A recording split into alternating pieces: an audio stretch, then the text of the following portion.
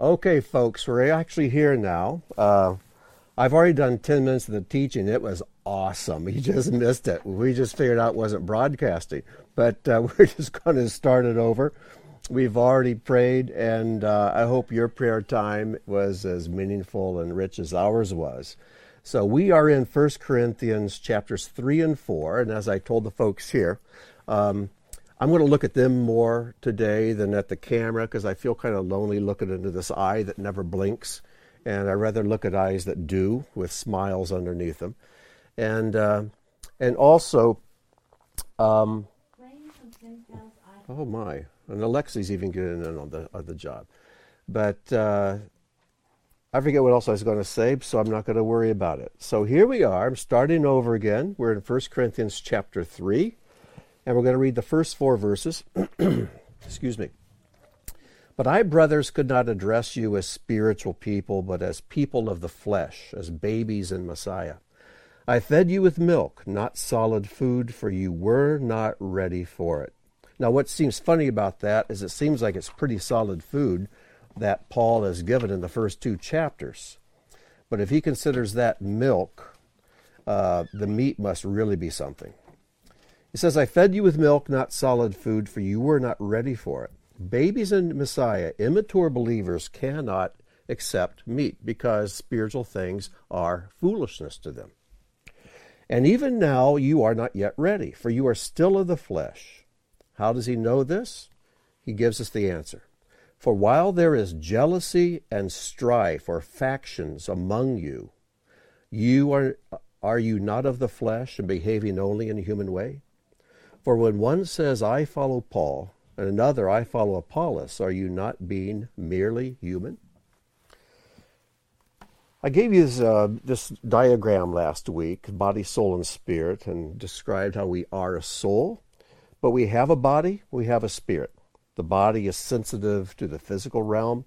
The spirit should be sensitive to the spiritual realm. And as we grow spiritually, our spiritual sensitivity should sharpen. And as we age physically, our physical senses can begin to diminish and become more dull. But we are a soul. Let me ask you a question. You've got 2 ovals here. What happens if the 2 ovals start moving closer to one another? The body oval moves to the right and the spirit oval moves to the left. What happens to the soul? It gets bigger, doesn't it?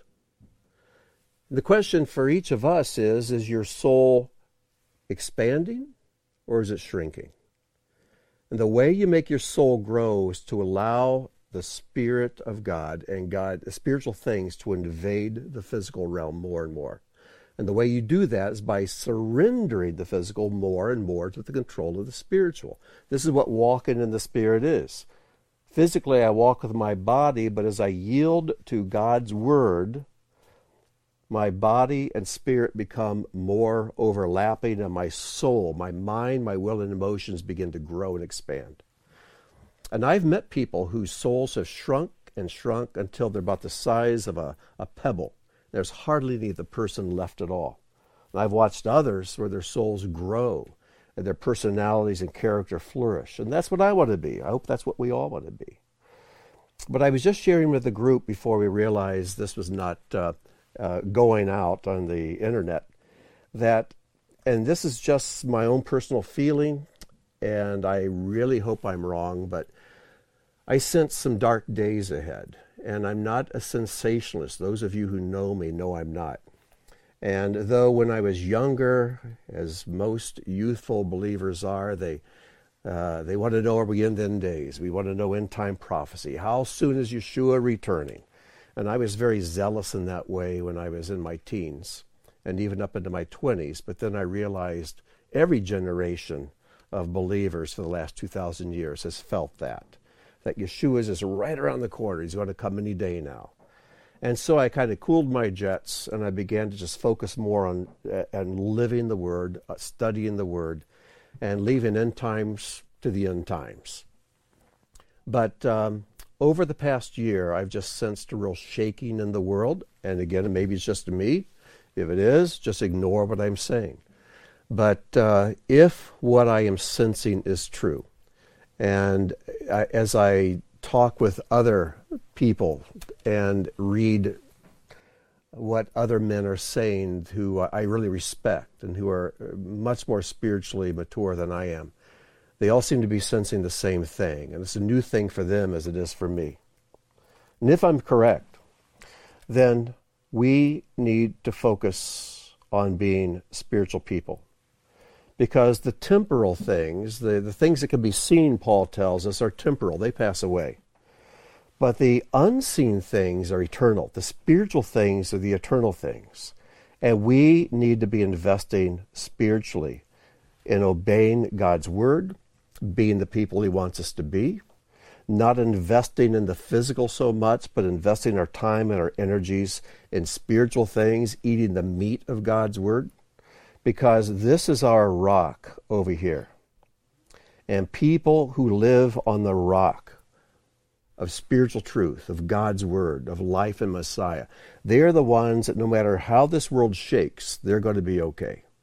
So I challenge all of us, including myself, to strengthen our faith, to put aside the things that just don't matter, and focus on the things that do.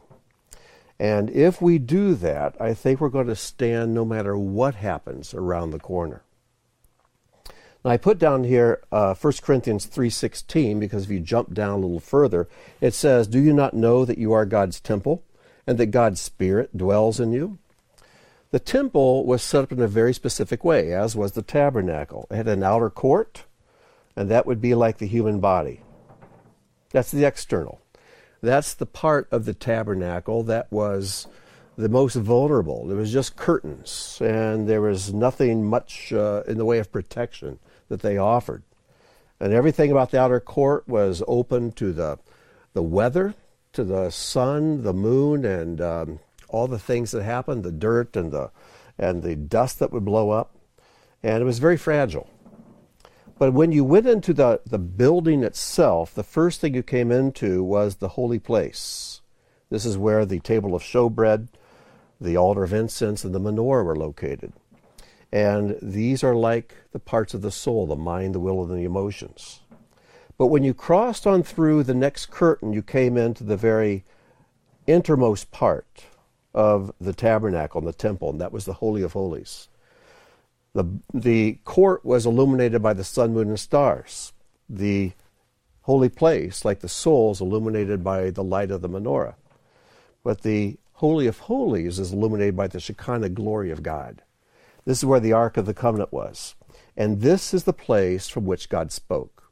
God told Moses, "I will speak to you from above the ark cover," that empty space made by the wings of the cherubim above the ark. He says, that empty spot, that's where I speak to you. And God speaks from the spiritual into the physical. That's how he created the world.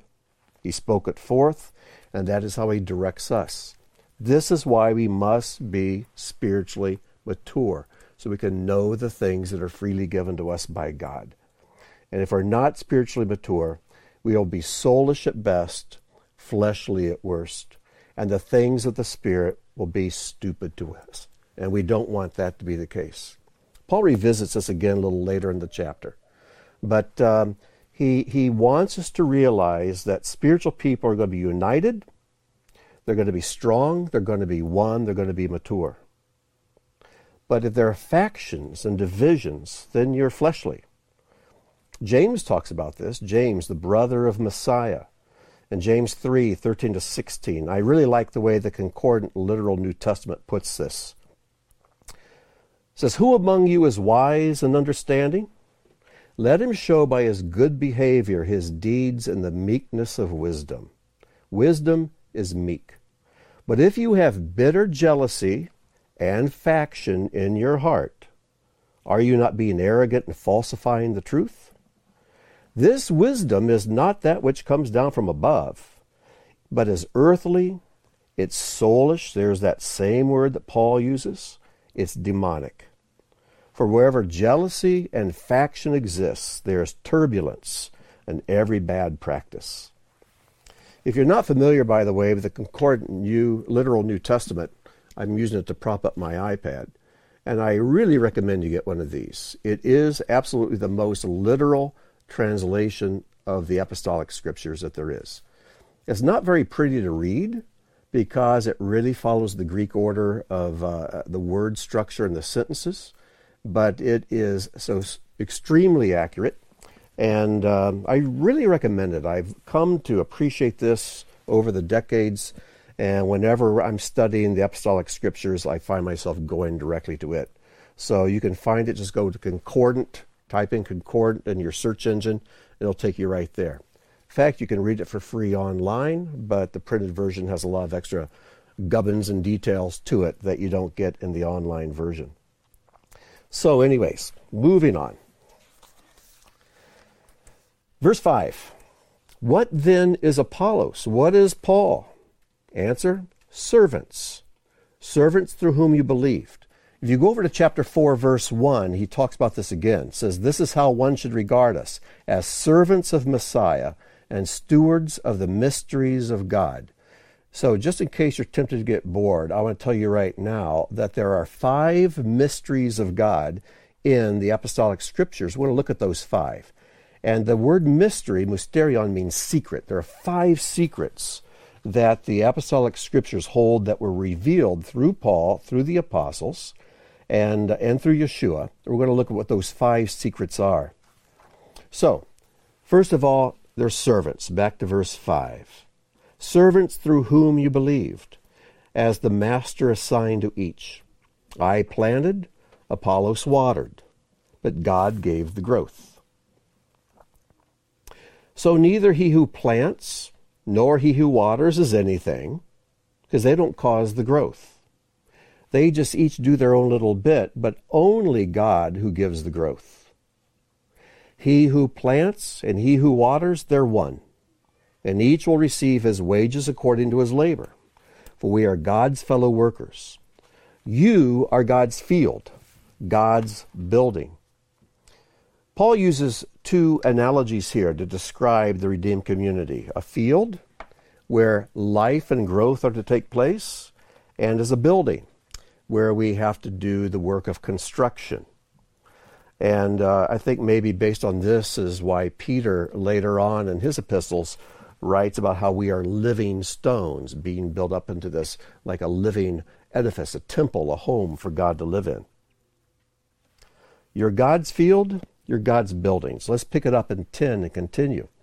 According to the grace of God given to me, like a skilled master builder, or foreman might be better, I laid a foundation, and someone else is building upon it. Let each one take care how he builds upon it. For no one can lay a foundation other than that which is laid, which is King Yeshua, Yeshua the Messiah. Now, if anyone builds on the foundation with gold, silver, precious stones. Now, what kind of building do you use gold, silver, and precious stones to build? That would be a temple. Or wood, grass, and straw. I just want us to think about this for a second. Each of us is sowing something in other people's lives.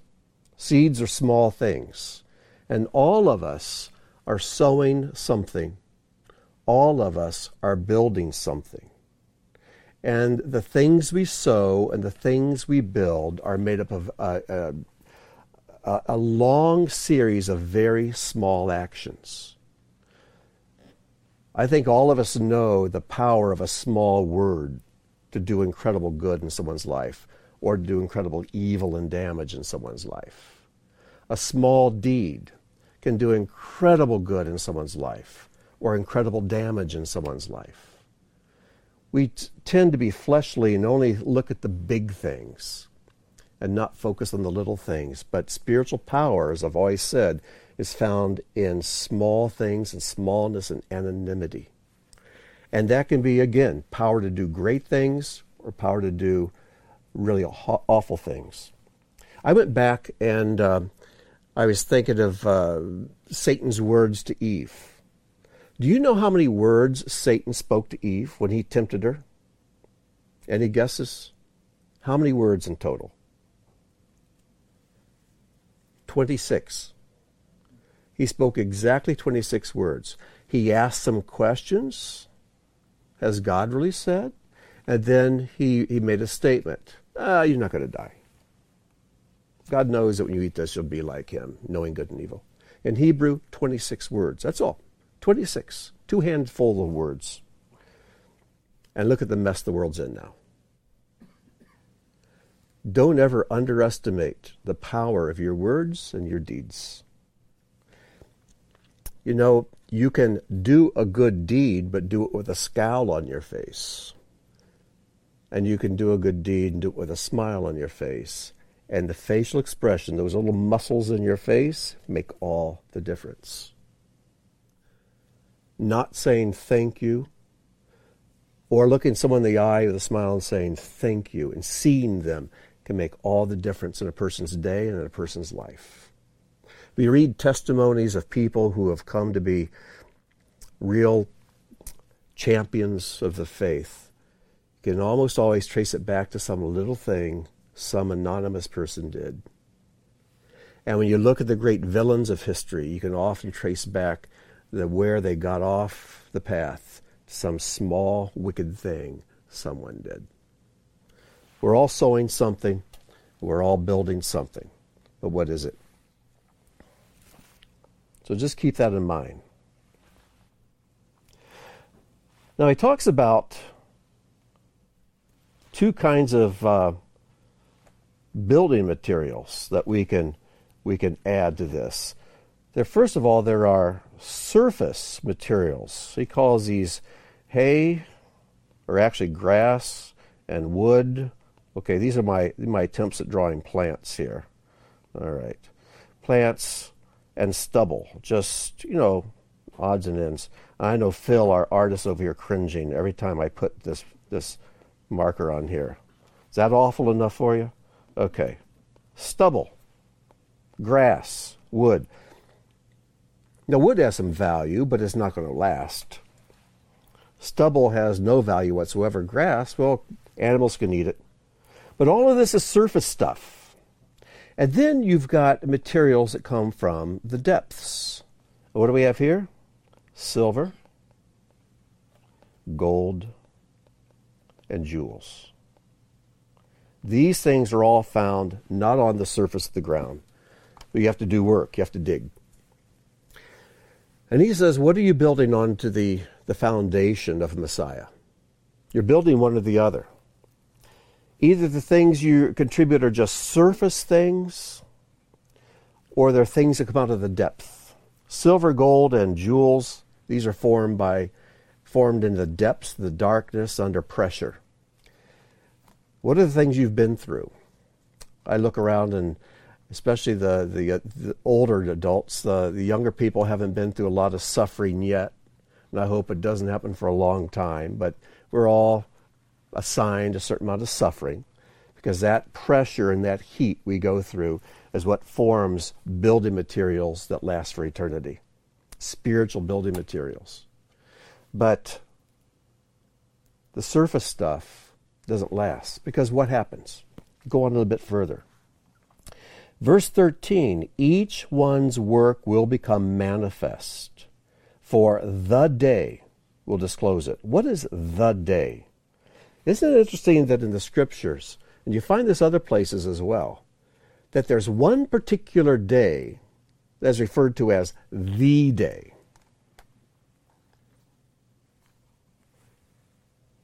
Out of all the millions of days that have taken place, there's one day that's called the day.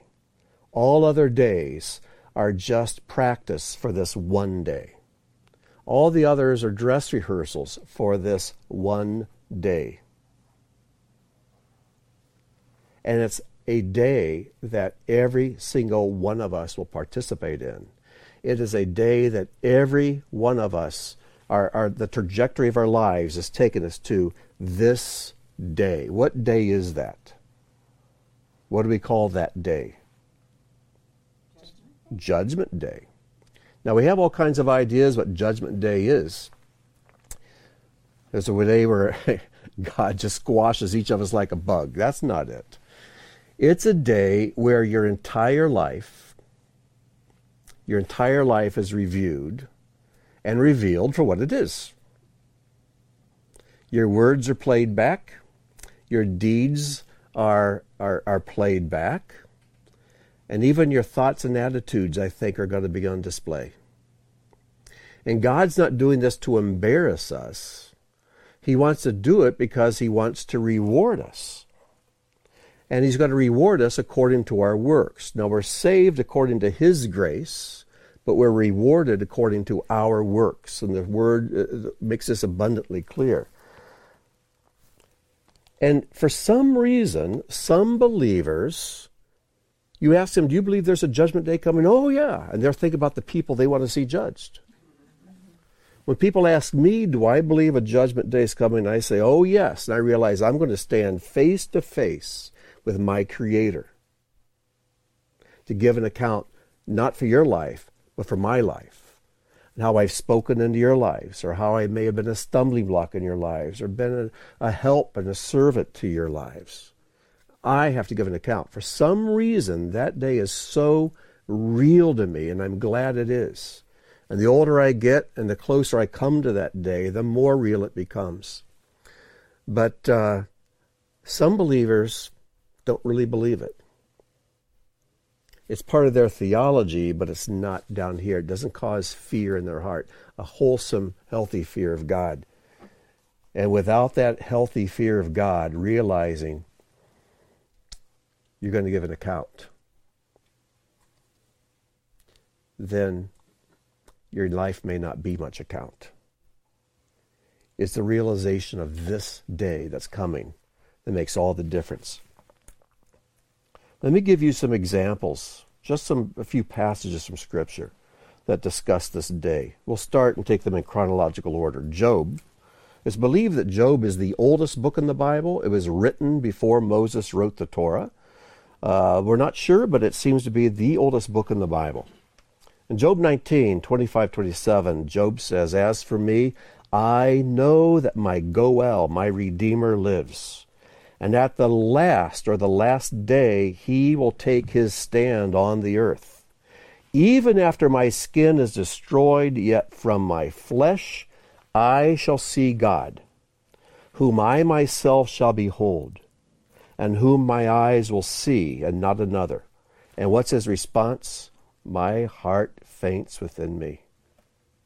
If you believe in a judgment day coming, there's something about your heart that starts to faint. It should skip a beat, thinking, this is real. This is actually going to happen. Matthew 16:27. Yeshua says, for the Son of Man is going to come with his angels in the glory of his Father. And then he will repay each person. That's each one of you watching on the internet. He's going to repay each person according to what he has done. John 5:28-29. Yeshua says, do not marvel at this, for an hour is coming in which all who are in the tombs will hear his voice, and will come forth, those who did the good deeds to a resurrection of life, those who committed the evil deeds to a resurrection of judgment. And when he talks about the resurrection of judgment here, it means not so much a reward, but as to a punishment. But everyone is going to give account for their deeds. Paul in Romans 14 writes, but you, why do you judge your brother? Or you again, why do you regard your brother with contempt? For we will all stand before the judgment seat of God. For it is written, as I live, says the Lord, every knee shall bow to me, and every tongue shall confess to God. So then, each one of us will give an account of himself to God. People who are judgmental of others do not believe in a judgment day for themselves. Or if they do, they have a really warped idea of how good they are. To think, I can judge you, but when God judges me, I'm going to be fine. But you're a hot mess. That is really blind. It's such a blind thing. Yet I've been guilty of it. 2 Corinthians 5:10. For we must all appear before the judgment seat of Messiah, all of us, so that each one may receive what is due for what he has done in the body, whether good or evil. So as we go back to 1 Corinthians 3, let's pick it up again in verse 13. Each one's work will become manifest. The things you've sown in the lives of your families, your friends, your community. For the day will disclose it, because it will be revealed by what? Fire. And the fire will test what sort of work each one has done. Now, don't think of hell here. Just think of fire. You know, it's like it's like being in a shop class or something. You have a project, you finish a project, you take the teacher to be graded. So he takes your project and throws it in the furnace, and it burns up. That didn't work too well. You know, that's how he grades us. He takes what we've done with our lives, he puts it through the fire. If it endures the fire, reward. If it gets burned up, well, it was just hay, grass, and stubble. It didn't last. It wasn't spiritual, therefore it wasn't eternal. It was just fleshly and temporal. So we want to make sure that what we build is with spiritual stuff, eternal stuff. And even if you do a physical good deed, which we should be doing, make sure attached to that physical deed is life. Make sure when you do a good deed, there's life attached to it. So even though that piece of food you give or that piece of money you give, even though that after that's spent, after it's eaten and gone, the life you imparted to them stays. Because you showed an act of kindness and of love. You imparted a bit of Yeshua to that person. The money or the food or the help with a flat tire, that was just the packaging. But inside should have been love. There should have been light. A deed done by Yeshua through you. That will go on for eternity. That will impact that person for eternity. Long after the tire you've changed is in the scrap heap, long after the food's digested and gone, long after the money is spent, the eternal part, the unseen part, is the love and the light you imparted. Do you understand what I'm saying? If the work that anyone has built on the foundation survives, he will receive a reward. If anyone's work is burned up, he will suffer loss. Can you imagine? We always talk about going to heaven, how wonderful it'll be. But can you imagine that there's going to be loss there? There's going to be loss. And some people have spent their lives doing ministry or this or that or running a company or being a politician or whatever it is. They can just see it all go up in smoke because there's nothing spiritual involved. There's no love involved. There's nothing of real life involved. It was all just a monument to themselves. And that's not the kind of life I want. I don't think it is the kind of life that you want either. Everything goes through the fire.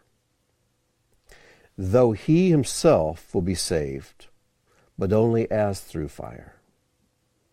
It's kind of like a person whose house burns down, they make it out alive, but everything they've owned, everything they've worked for goes up in smoke. I can't imagine anything more tragic than that in this world. And yet, it's going to be a very common experience on the day. Well, I know that sounds kind of like a downer, but it's just the truth. And I think if you want to live a rich and godly life, we need to live with the realization this day is coming for every one of us.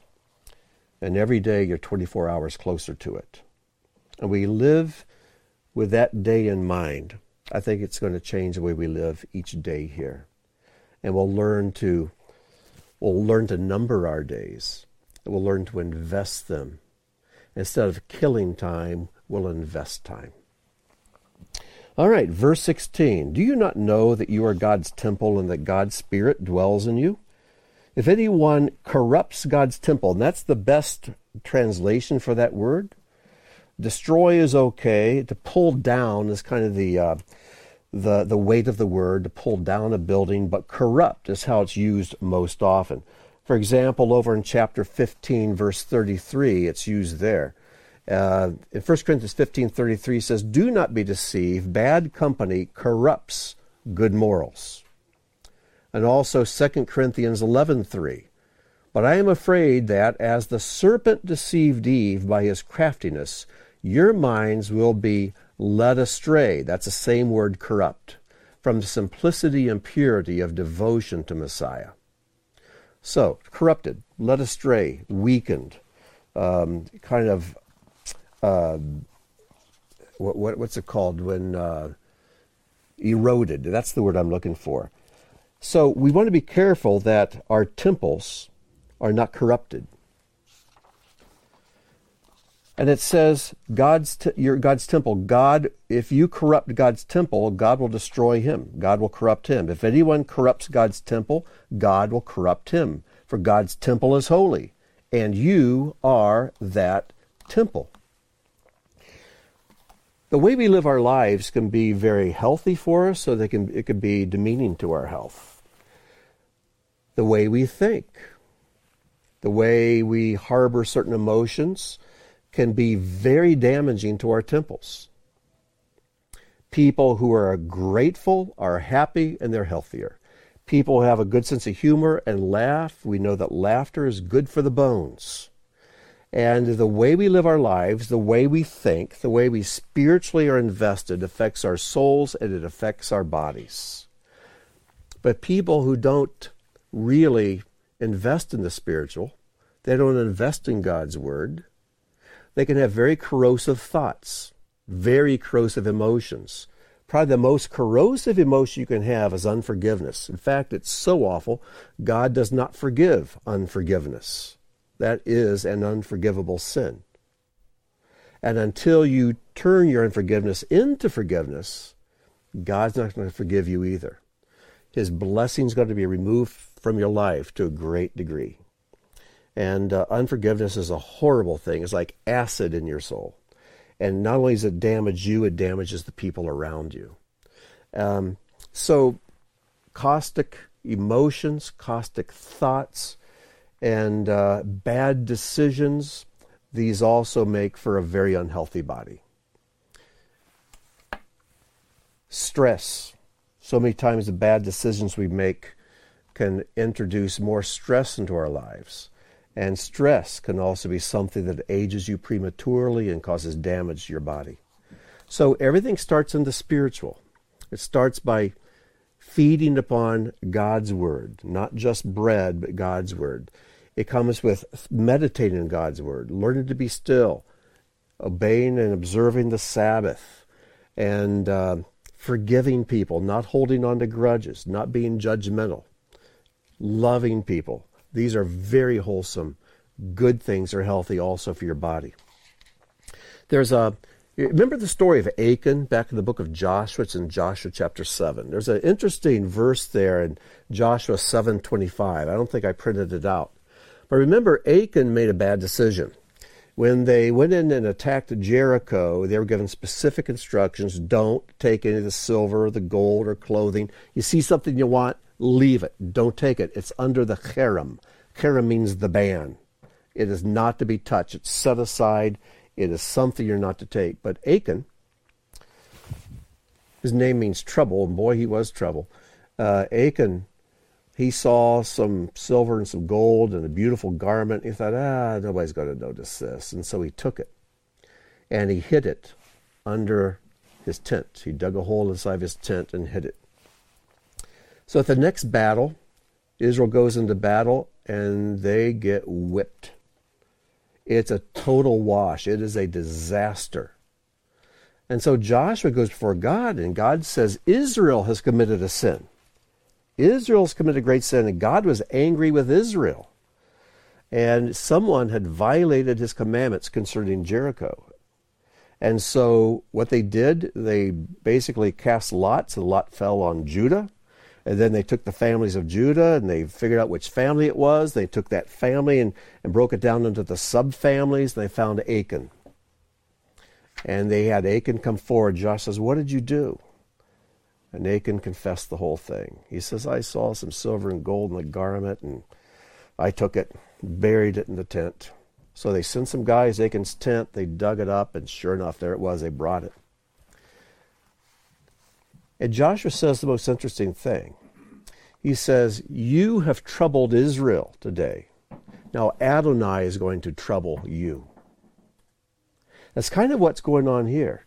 If you are going to be destructive, you as a holy temple of God, don't live as a holy temple of God, and you do destructive things that are damaging your life, God is going to come along and say, you want to damage the temple? I'll help you damage the temple. Achan was a trouble to Israel. God said he'll be a trouble to him.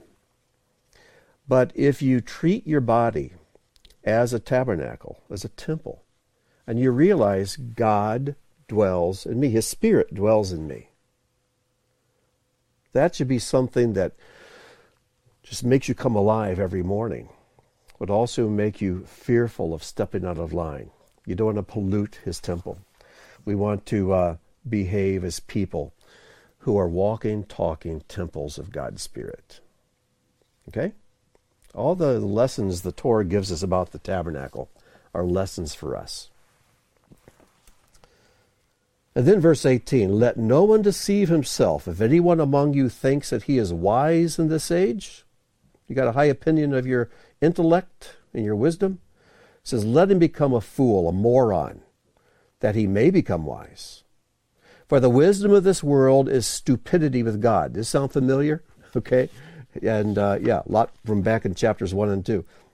For the wisdom of this world is stupidity with God. For it is written, and this is a quote from Job 5:13, he catches the wise in their craftiness. And again, this is a quote from Psalm 94:11, the Lord knows the thoughts of the wise, that they are empty. So let no one boast in men. For all things are yours, whether Paul or Apollos or Cephas, or the world, or life or death, or the present or the future, all are yours. And you are Messiah's, and Messiah is God's. This is a fascinating statement. I know I've read that so many times before and never really stopped to think about what it means. It just was confusing to me. I thought, I can't figure this out. But I really was camped out here, and I find this to be a most fascinating statement that Paul makes. He says, you've been boasting. You've been boasting about this thing or this person you know or that teacher you like, and you've been saying, I like Paul better than Peter. And you say, I like Peter better than Paul. And the other says, no, you guys are washed up. Apollos is better. They're all arguing. And Paul is just saying, how fleshly. This is what babies do, fighting over a toy. He says, listen, folks, Paul, Apollos, Cephas, the world, life, death, the present, the future, they all belong to you. They're all yours. It reminds me of those two statements. You remember what they are? One rabbi said you should have two pieces of paper. You put one piece of paper in your left pocket and one in your right pocket. And one piece of paper says, the entire world was created for my sake. And that's what Paul's saying here. I'm here to serve you. Apollos is here to serve you. Cephas, God created the world so you could live in it and it could serve you. Life and death are things God has brought into the world for your sake. And even the present and the future, they're all made for you. But he says, but don't forget, you belong to Messiah. And Messiah belongs to God. So don't start boasting about the things that belong to you because you are someone else's property yourself. So that one piece of paper says the whole world's created for my sake. But the other piece of paper says, I'm nothing. I'm dust and ashes. And we live in the tension between those two things. So up here at the top, I am nothing. I can't afford to forget that. I was a thought in God's mind. I didn't bring myself into existence. He did. I didn't choose the time or the gender or anything else about me. He did it all. He created the whole world for me to live in. He brought all of you into my life because each of you has an impact on my life in some way that I would not be as complete if I didn't know you. You are part of the furniture in Grant Luton's life. But should I boast about that? Because I myself am someone else's property. I belong to Messiah, but Messiah belongs to God. And in light of who God is, I'm nothing.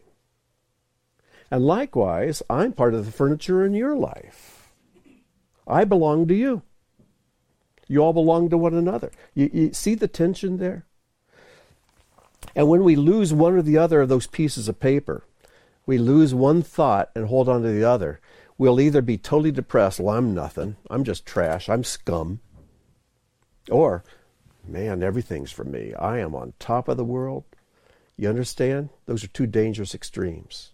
But to realize that you are God's idea, He's got a plan for you. And though you belong to Him, all of this belongs to you. And you're on a journey. It's an amazing adventure. And the part of that, the purpose of that adventure is so that you can be a friend of God, become part of His bride, and enjoy an amazing eternity with Him. It's quite a thought. But we need to hold those two thoughts, or two arms of the menorah. We must keep them in balance at all times. Chapter 4. Now, I warned you earlier that when we get to chapter 4, you're going to think there's not enough time to do chapter 4. We're going to go very quickly through 4, and we won't take as much time with it as with 3, except for verse 1.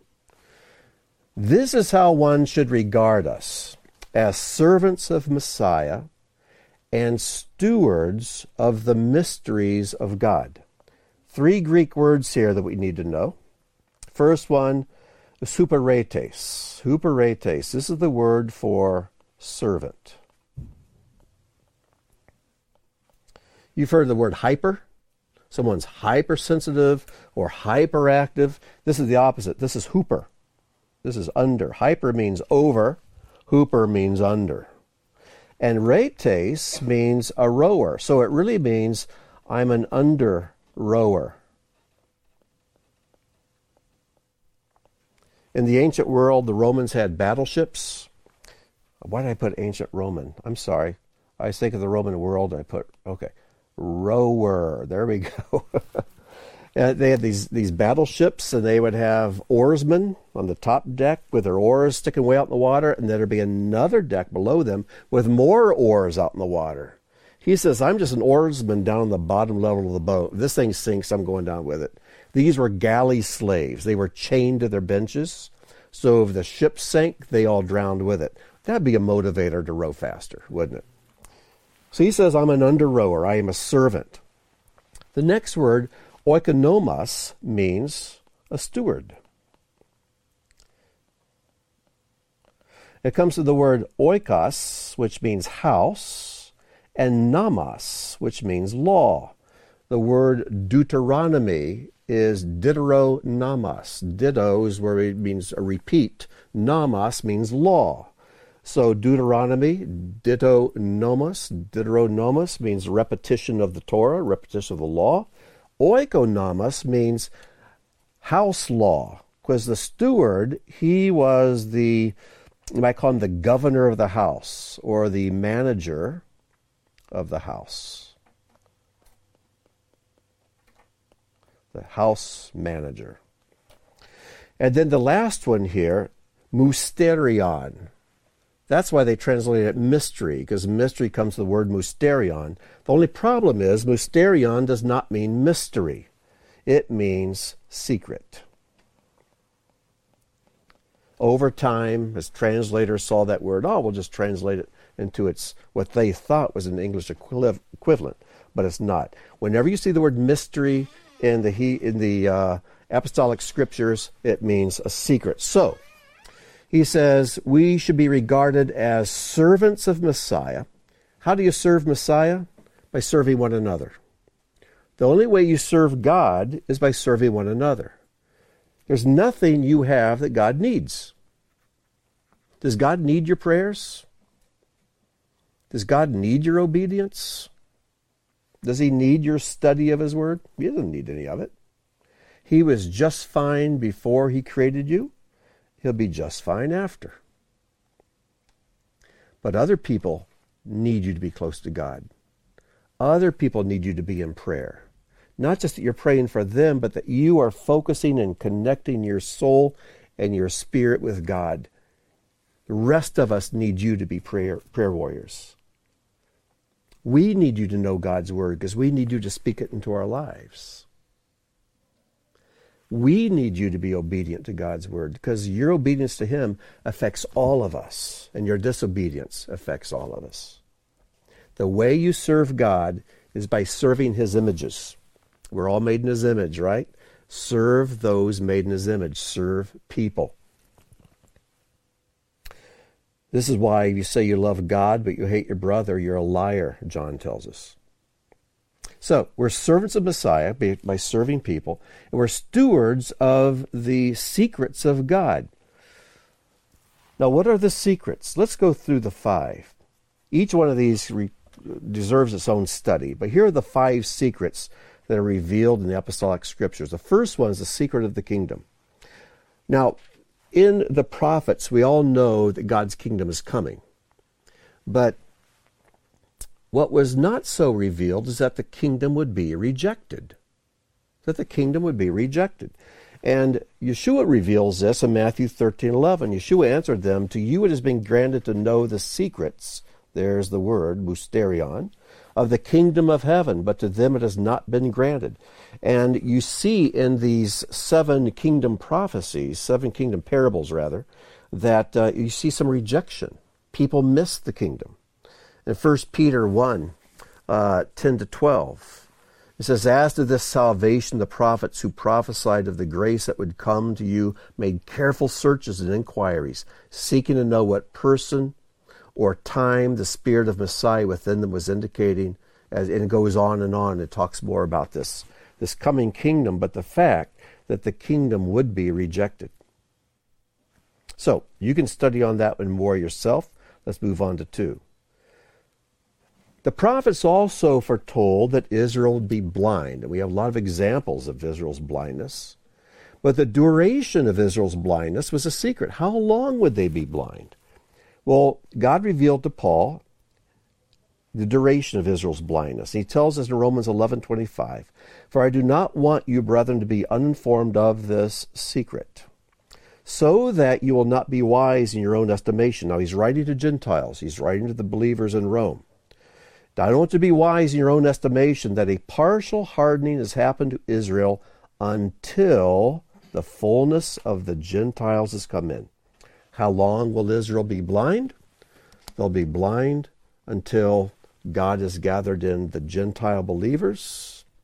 And then when the Gentile believers become proud, like the Jewish people were at that time, the Gentiles become blind. And God turns back to the Jewish people.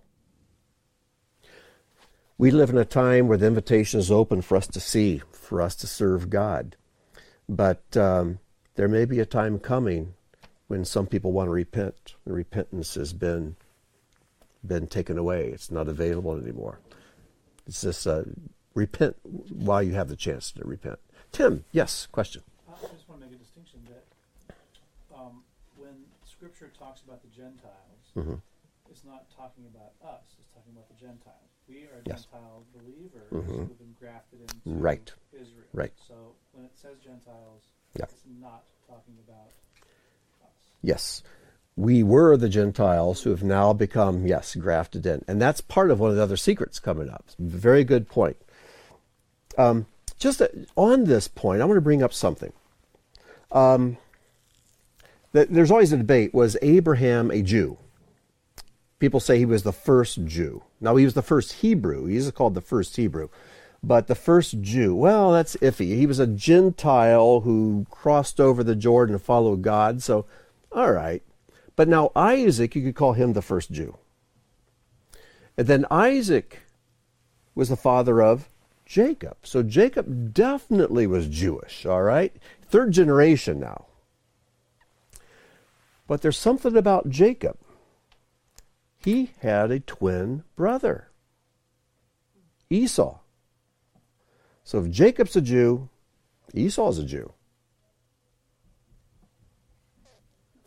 And yet Esau was the very opposite of Jacob. Jacob was smooth. Esau was hairy and red. Jacob lived in tents. He studied with his father, his grandfather. Esau on the other hand, he just wanted to go out in the fields, a man of the field. He wanted to hunt, and he wanted to kill, he wanted to eat. He couldn't care less for these other things. Esau, he didn't care anything for his birthright. He didn't want that. Sold it for a pot of beans. And then he lost his blessing as well, because the blessing and the birthright go together. And so they were complete opposites. So God reestablishes his covenant from Abraham to Isaac and to Jacob, whose name becomes Israel. And Esau is not part of that covenant. But what happens later, years later, 20 plus years, after God deals with Jacob, puts his hip out of joint? Esau and Jacob come back together, and they embrace as brothers. When you embrace, you become one. Why do you hug people? You hug people as a physical representation that we're one. We're one. All right? That's what it's about. When you kiss someone on the lips, it means there's a deeper unity. There's a deeper connection. But when you hug somebody, it means we're one. And it says they hugged and they wept on each other's necks. They were brothers again. And there's a day coming when, and it's here now, because we have a room full of Gentiles who've now embraced Israel and been grafted into Israel, become one with Israel. So it's an amazing thing. But anyways, we could talk about this all day. You can also look at Isaiah 6, 9-10, which hints at this. Let's go on to secret number 3, the resurrection. Now, the Jews have always believed in a resurrection, but there's a aspect of the resurrection that was new. 1 Corinthians 15, verses 51-52. Behold, I tell you here's another mysterion, a secret. We will not all sleep. In other words, not everyone will die. That was news. In Judaism, they knew there would be a resurrection, but they assumed everyone had to die first. And Paul says, I've got a secret for you, not everybody's going to die. But we will all be changed. We will all experience resurrection, though not all will experience death. In a moment, in the twinkling of an eye, at the last trumpet, for the trumpet will sound, and the dead will be raised imperishable, and we will be changed. Secret number 4, the time of Torahlessness. Your translations say lawlessness, but when Paul talks about the law, he's not talking about Roman law or Greek law. He's talking about God's law, the Torah. 2 Thessalonians 2:7. For the secret, there it is, mysterion again, for the secret of Torahlessness is already at work. Only he who now restrains will do so until he is taken out of the way. Now, who is the he? And this is where commentators are always in disagreement. Some say the he is the Holy Spirit. Some say the he is referring to the body of Messiah. I believe, personally, and I could be wrong, I believe the he is this, the Word of God. Not just Bibles, but the Word of God. That there will be a famine of the Word of God. I want to share something with you. It came in the mail just this week.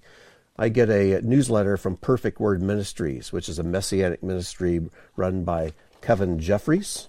And Kevin has his own New Testament translation out, which is very good. And I always enjoy reading what he has to say. So this just came again, like I said, last week. It says, this year showed me that the now rapid erosion of our freedoms and of our society as we know it is actually proof of our own steady erosion as the body of Messiah. Truly, we are living in a post-biblical world.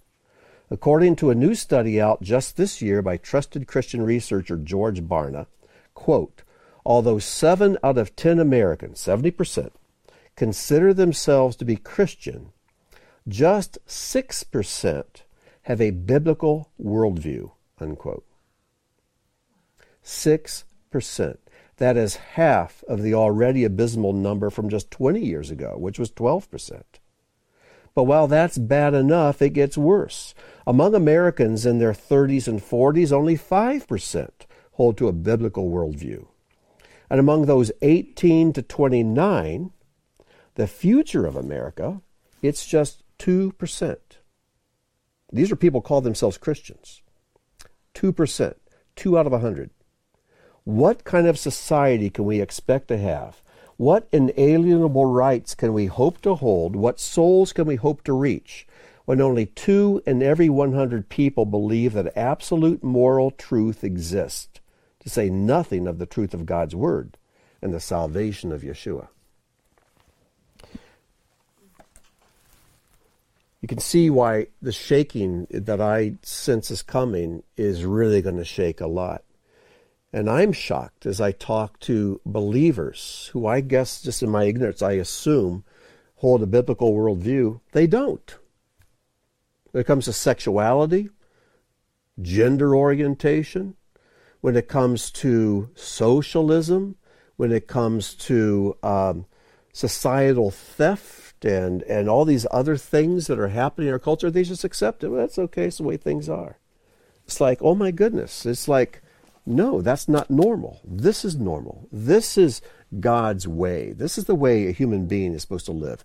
This is the handbook for being a human being. When we throw the handbook for being a human being out the window, don't be surprised we begin to behave like animals instead of as godly people. So anyways,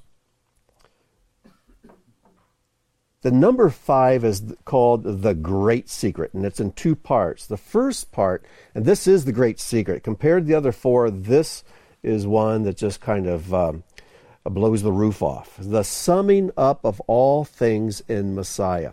Ephesians 1, 9 to 11. He made known to us the mystery, the mysterion, secret of his will, according to his kind intention, which he purposed in him with a view to an administration suitable to the fullness of the times. In other words, there's a day coming. And what's it going to be like? That is the summing up of all things in Messiah. Things in the heavens, things on earth. In him also we have obtained an inheritance, having been predestined according to his purpose, who works all things after the counsel of his will. We refer to this as the salvation of all, the restitution of all things, where God will eventually gather all the human race in to his will. When he's taken them through the judgment, when he's restored them, then all things, all people are summed up in Messiah. They're all included in him. That is a powerful, powerful secret that was not revealed in the days before Messiah. But there's a second part, and that is the inclusion of the Gentiles. It's not just Israel. In Ephesians 3, verses 2 to 6, if indeed you have heard of the stewardship of God's grace, which was given to me for you, that by revelation there was made known to me the mysterion, the secret, as I wrote before in brief.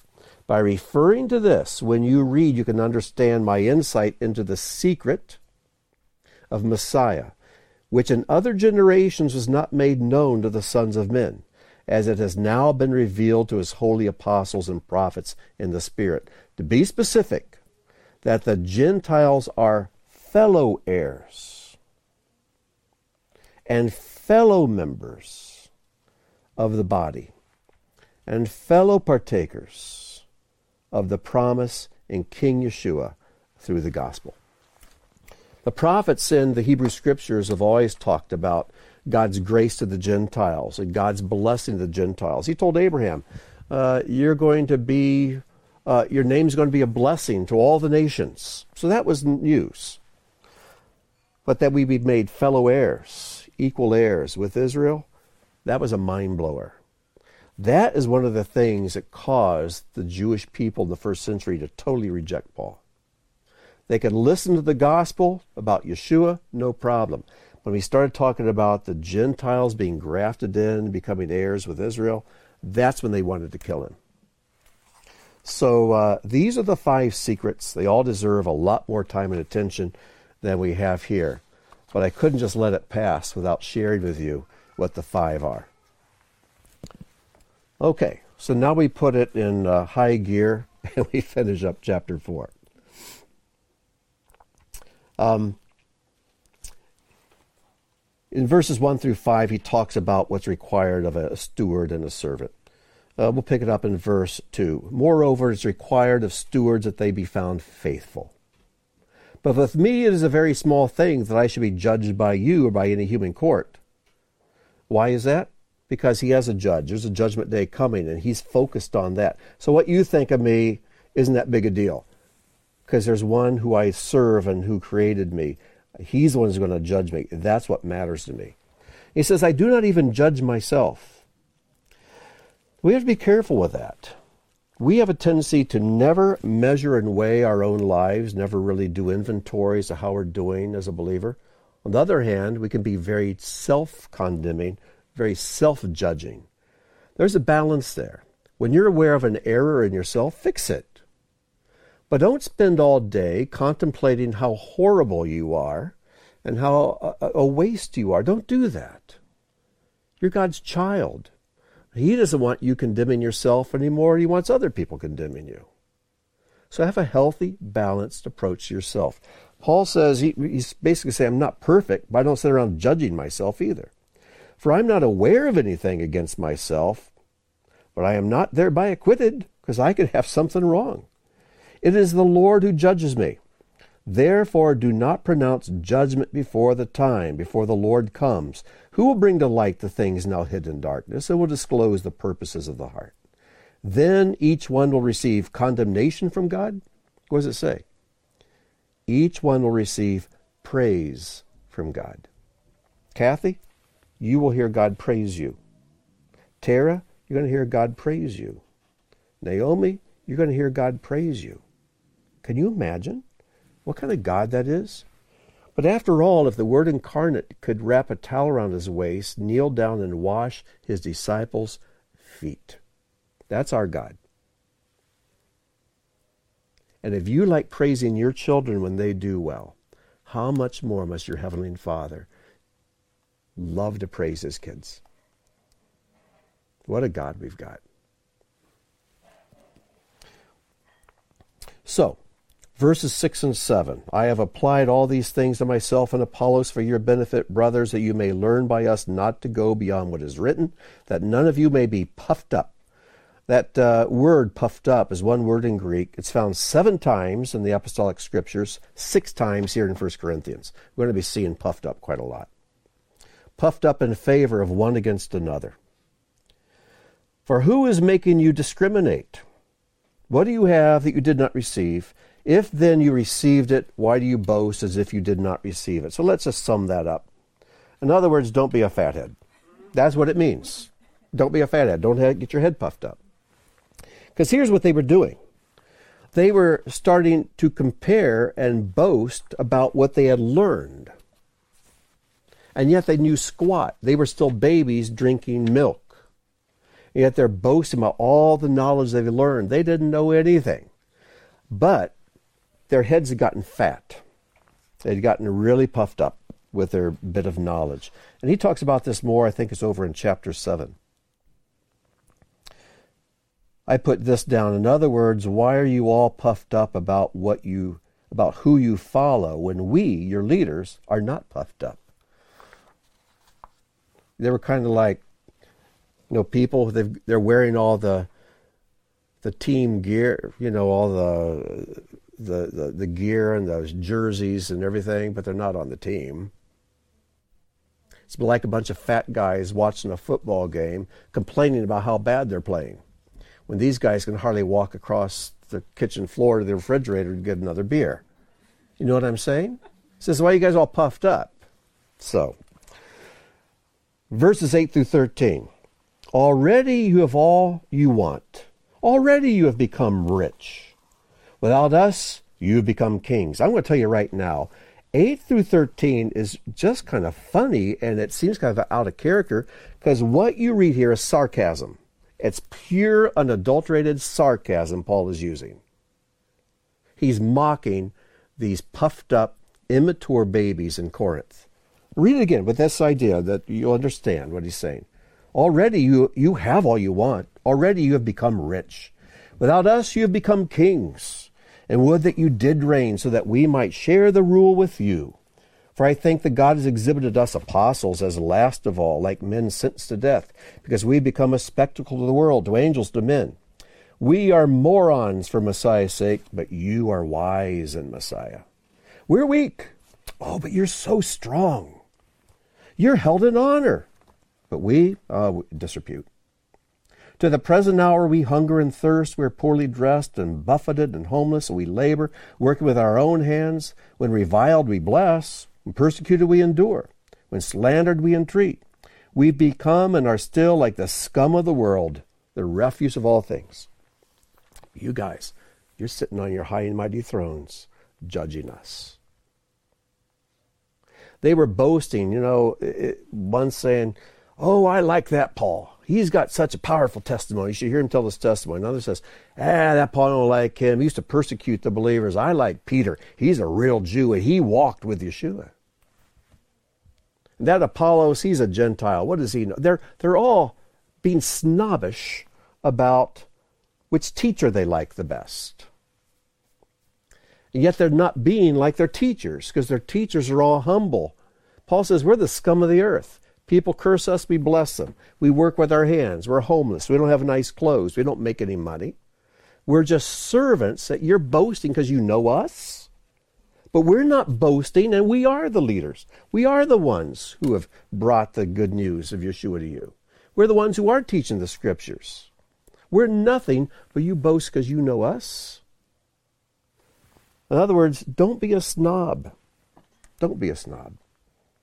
And then 14 to 21. I do not write these things to make you ashamed, but to admonish.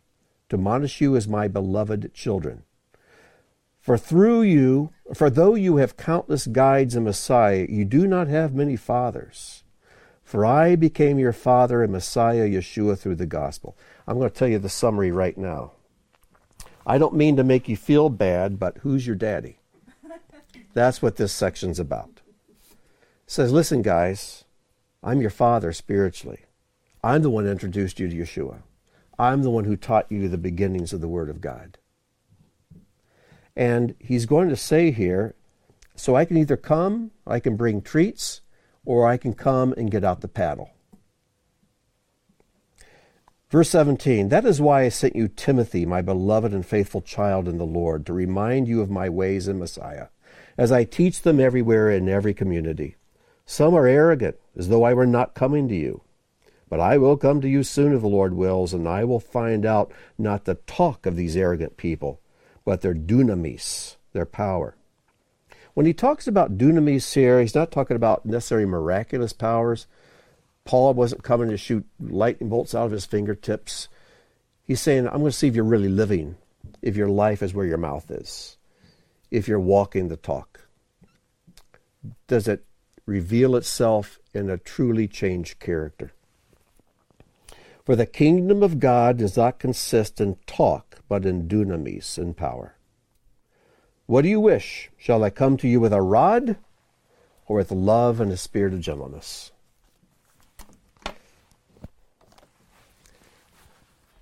So, chapter 4 is a very earthy chapter in some ways, because you see Paul's humanity, even his sarcasm he uses with the spiritual kids. And, the only time I see Yeshua really getting angry in the Gospels, really getting angry, and really just cutting loose and chewing people out is when he met hypocrites.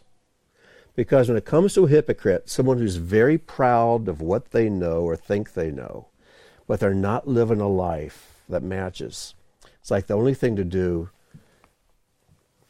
is to do what Paul's doing here, to threaten to really come and have it out with them.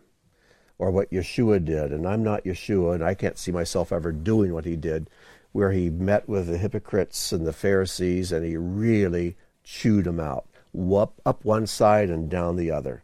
A whole chapter, pretty much, is just him really reaming out the leaders of his day.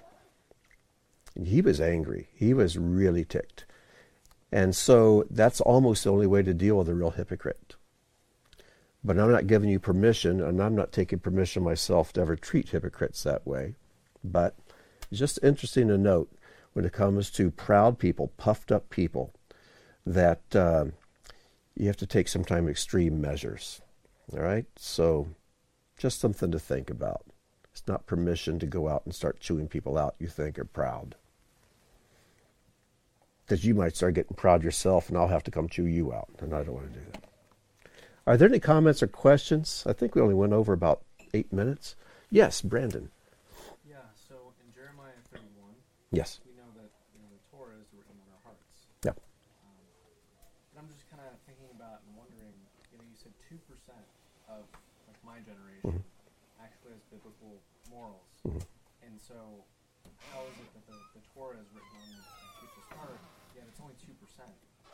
Yeah.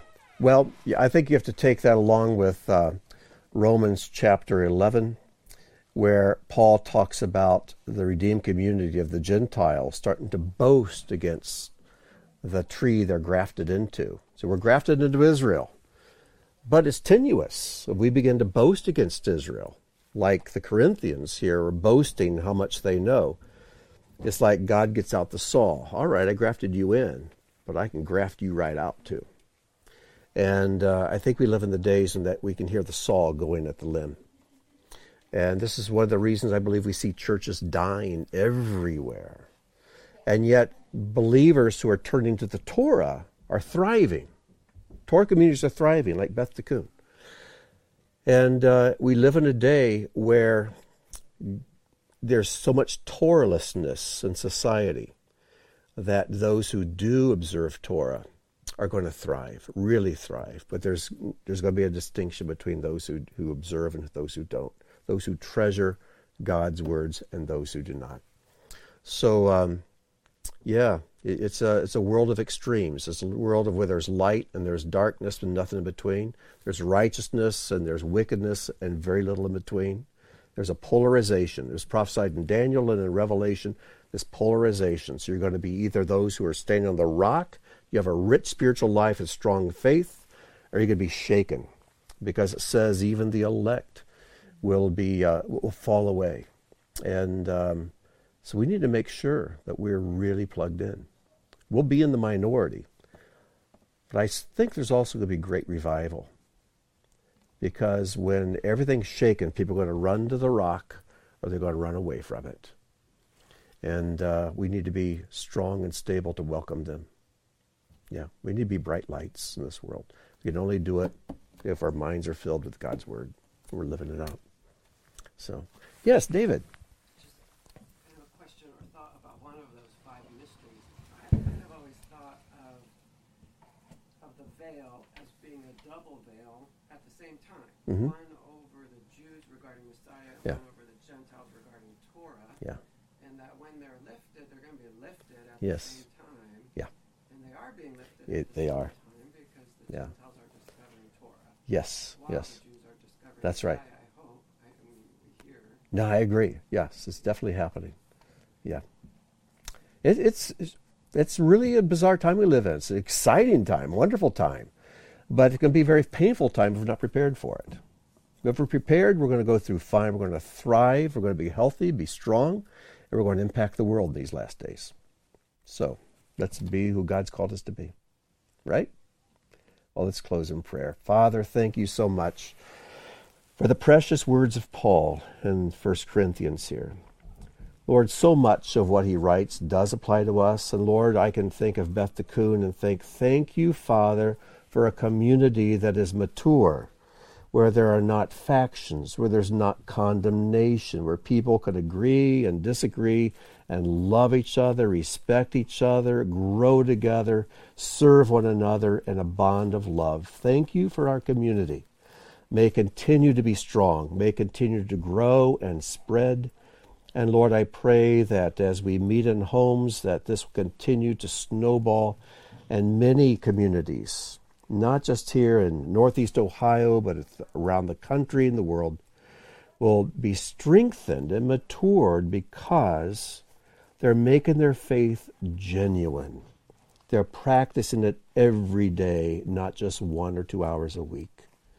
Make us the people you want us to be, Father. Help us to grow up into full stature, to bear the image of Messiah in this dark world. We ask this in Yeshua's name. Amen.